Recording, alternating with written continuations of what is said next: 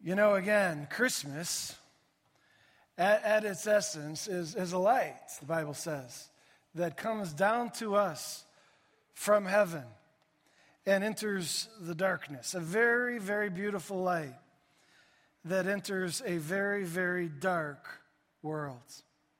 I hope that this imagery of Jesus being the light that enters the darkness becomes very meaningful to you. I hope that it gets your mind and my mind, our hearts, around the true meaning of Christmas, which can be missed so easily. Merry Christmas, everybody.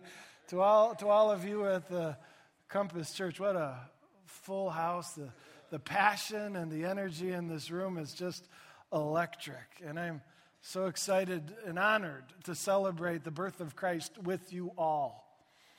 You know, I want to ask you two questions for this study together. And if you can answer these two questions from the heart, I think it'll serve you well and you'll be blessed by that authenticity. You know, one of the most common questions that's asked at Christmas time is, do you believe in Santa? The kids. Well, parents, relax. We're not going to discuss that question, all right? But it's similar. The two questions are this. The first is, do you believe in the darkness? And don't answer because you don't know what I'm talking about when I say darkness. That'll become clear as we go along. But do you believe in darkness? And the second is like it. Do you believe in the light? Do you believe in light? And again, I'll explain what that means. But I'm praying that you have the courage not to answer it to anybody else, but to yourself. Do you really believe in those two things? Well, in this particular message, we're using this Gary Lutz story, and maybe some of you think we went a little overboard in the telling of that story. Man, was that crazy? We had lights going all over and sound reverbing through this place. I thought bats were in the house there for a moment. And you see that I traveled with the team. It turns out we don't have caves in our area. And so we had to drive to southern Indiana and drive back and team and all kinds of equipment. It was a lot of work to tell that story. And some of you thought, well, why did you go through all that labor, Jeff? Couldn't you have told the Gary Lutz story just standing here and tell it like it is? Here's why we went to that extra effort. We were hoping that somehow with that creativity, you could enter into the cave. You could feel yourself being a part of that story. Did you feel the scariness of the darkness there? Some of you kids did. Did you feel or imagine what it would be like to be trapped with your kids in that dark place? I hope you can feel the terror of the darkness, and I hope you can feel the rejoicing elation of the light. When that word, when that call came and the light shined, the joy that they must have felt is so amazing.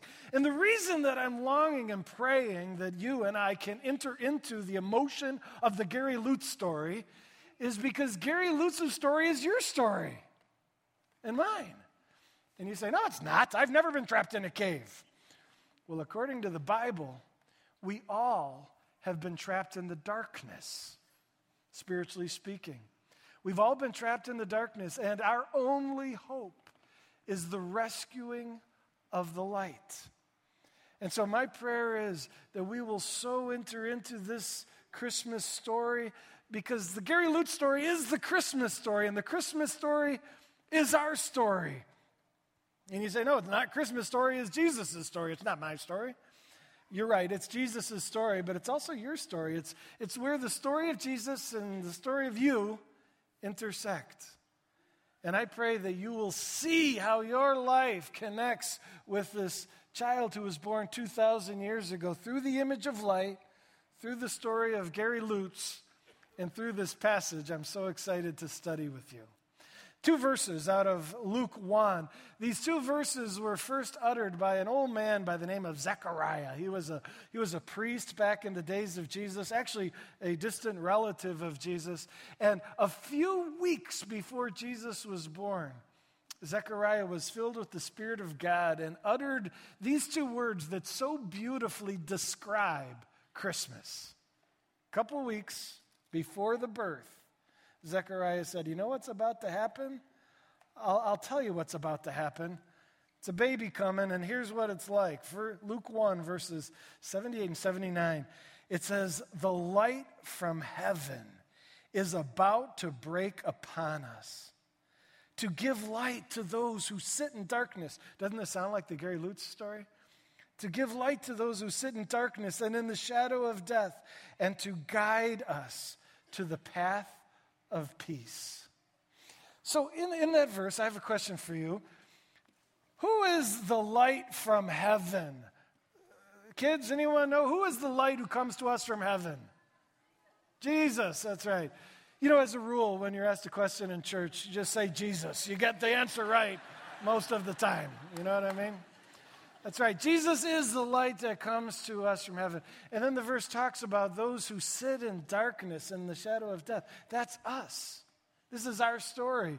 We are those who are in trouble.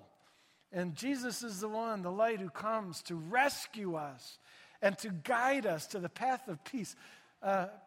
Peace is shalom. That's the Hebrew concept. It's life the way it was meant to be.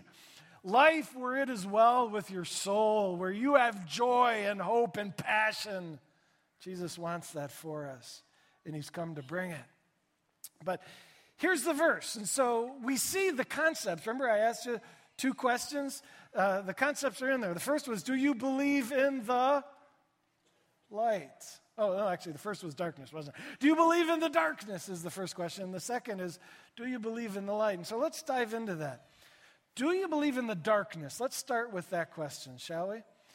What is darkness? If I'm going to answer if I believe in it or not, you got to explain what you mean by that.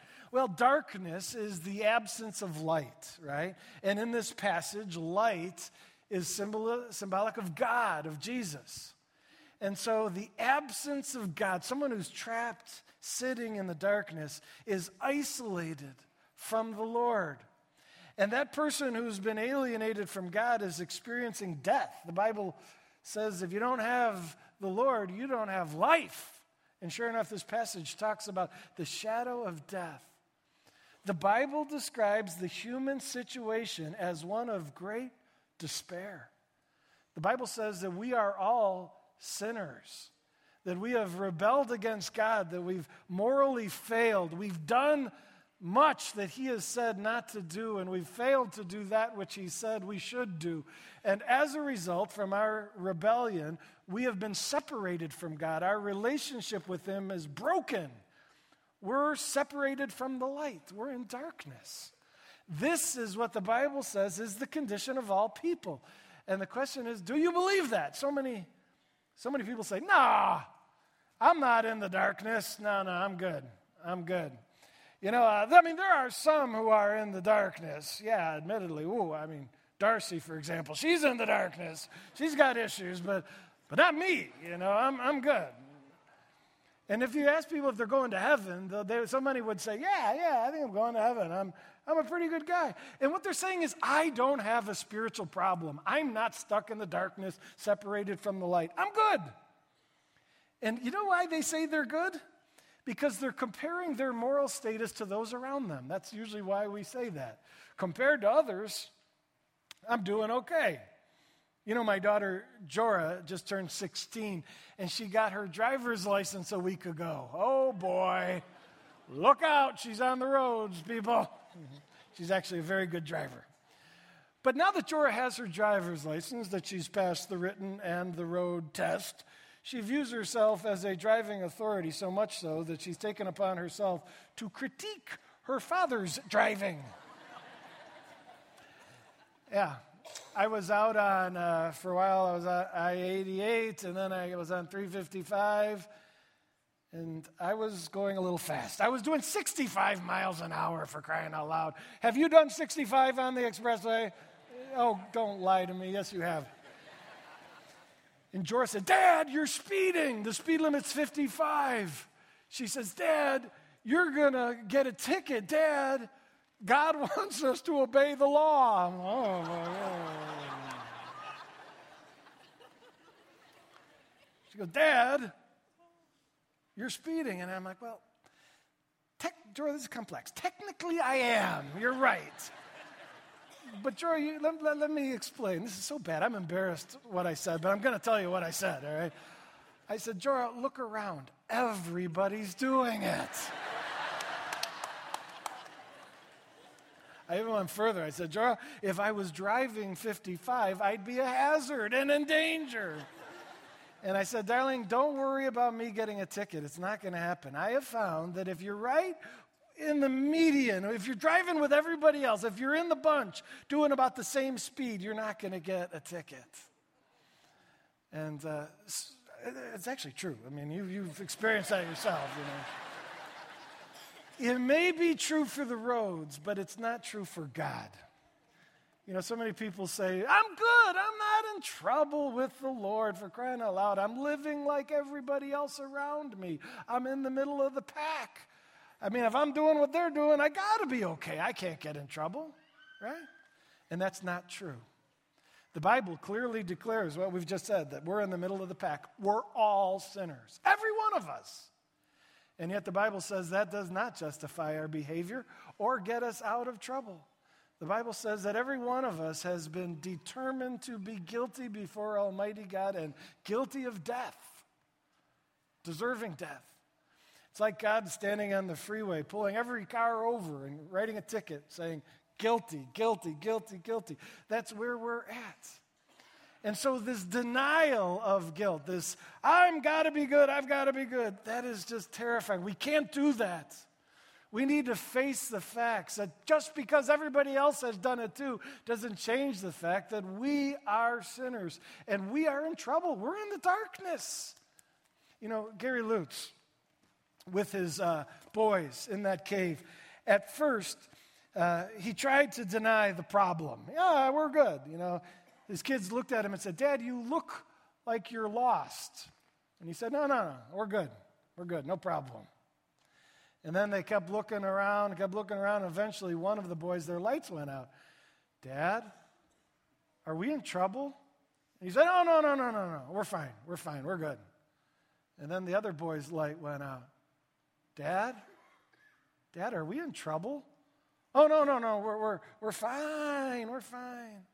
And then the last, Gary's light went out, and they sat in the darkness. Dad, are we in trouble?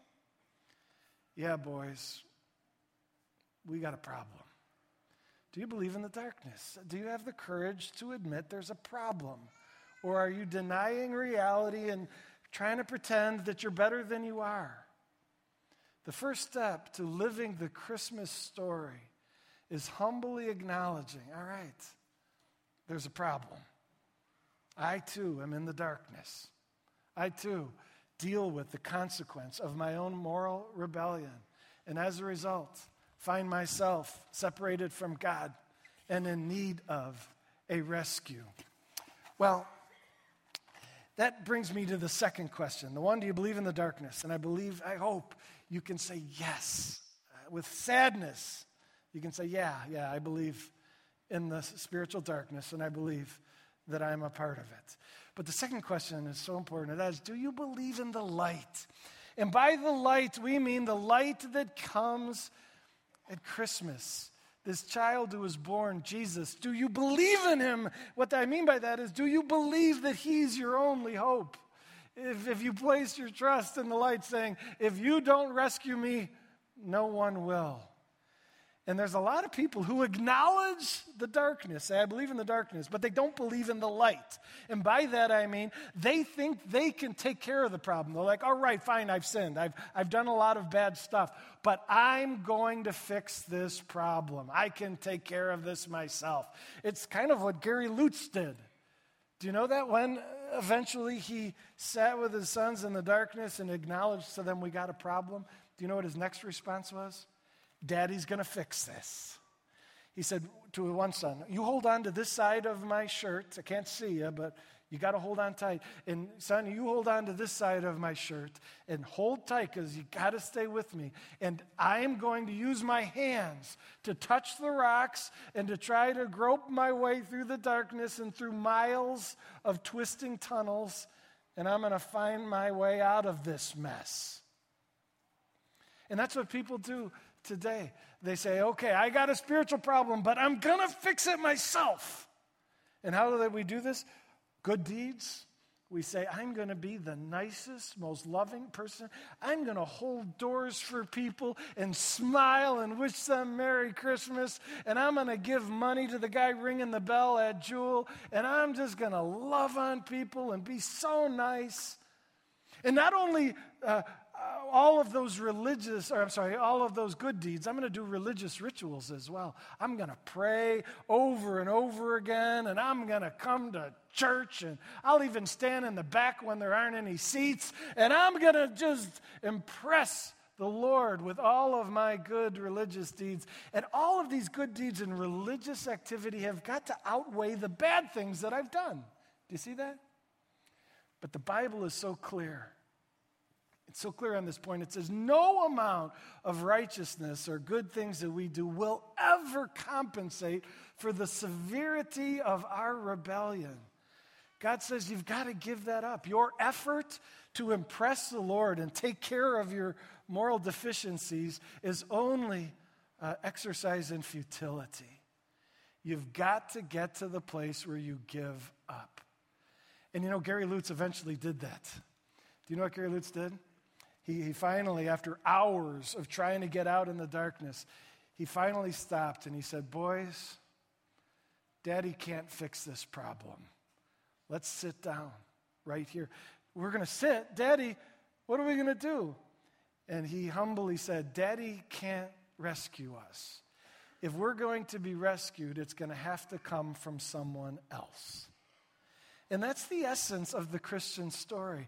It's people who have realized that not only is there a problem, the darkness, I can't solve the problem, I need the light.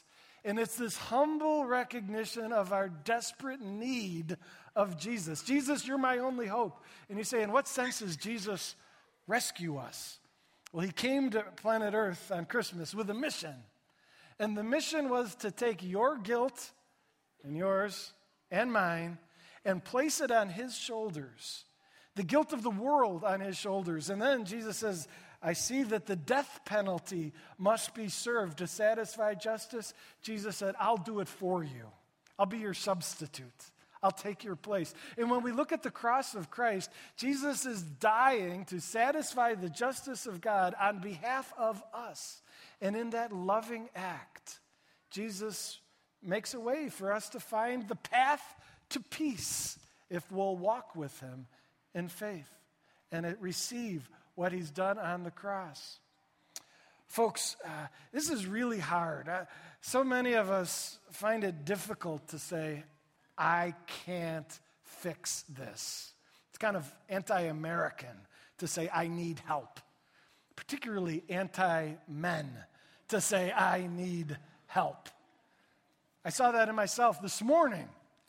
This morning I went to Jewel to buy this box of matches for my little lighting of the candle here. And as I walked in, this Jewel person came to me and said, Sir, can I help you find something? And I said, no, I'm fine.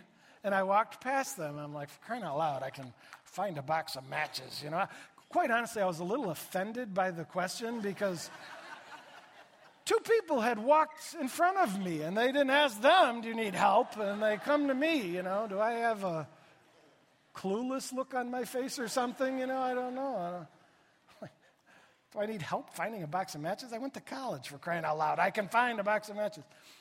Turns out it's more difficult to find a box of matches than one would think. None of the aisles had a sign that said matches on them, and I didn't know where to go. I used my reason, and I started down the frozen food aisle and said, it's probably not here. And I looked everywhere, and I eventually saw a guy stocking shelves, and I came over to him, and I was about to ask him where the matches were, and I stopped myself. And I said, I don't need help to find matches. This has turned out to be a little more challenging than I thought, but I'm a determined man, and I'm going to apply myself. And I must have gone up every aisle twice. And then I started to say, I don't think Jewel sells matches, you know? And before I left, coming to that conclusion, I humbled myself And it was just painful. I came and I said, would you help me? Yes, sir, what do you need? Do you sell matches? We do. You do? Could you show me where? Oh, it just ruined all pride. And I was guided by this very nice person. And sure enough, there they were. I'd passed them 4 times, but they were sitting right there. To say help. It's one of the hardest words for us to say, and yet it's the essence of the Christian journey. It's to say, I believe in the darkness. There's a problem. And I believe in the light being my only hope. I can't solve the problem. Christmas light, Jesus, help me. And that is so hard. Gary Lutz eventually did that. He sat and he told his boys again, I can't save you, boys. If we're saved, it's going to come from somebody else. And then what do you think happened when they heard their names called and they saw glimmers of that searchlight on the walls of the cave? What do you think they did when they heard that? What would you do? They called out.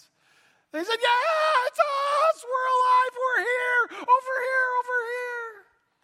Romans 10:13 says, whoever calls on the name of the Lord, calls out to the Lord, will be saved or will be rescued. There is theological significance in that simple cry that Gary Lutz and his boys did. They were saying, in a sense, we believe there's a problem and we believe that we need the light. We can't solve it ourselves. Help, rescuer, help. That's the cry of faith. That's the cry of I need you. And so when Jesus comes, that's the cry that must arise in our soul. Those who believe that there's a darkness and that they're in it.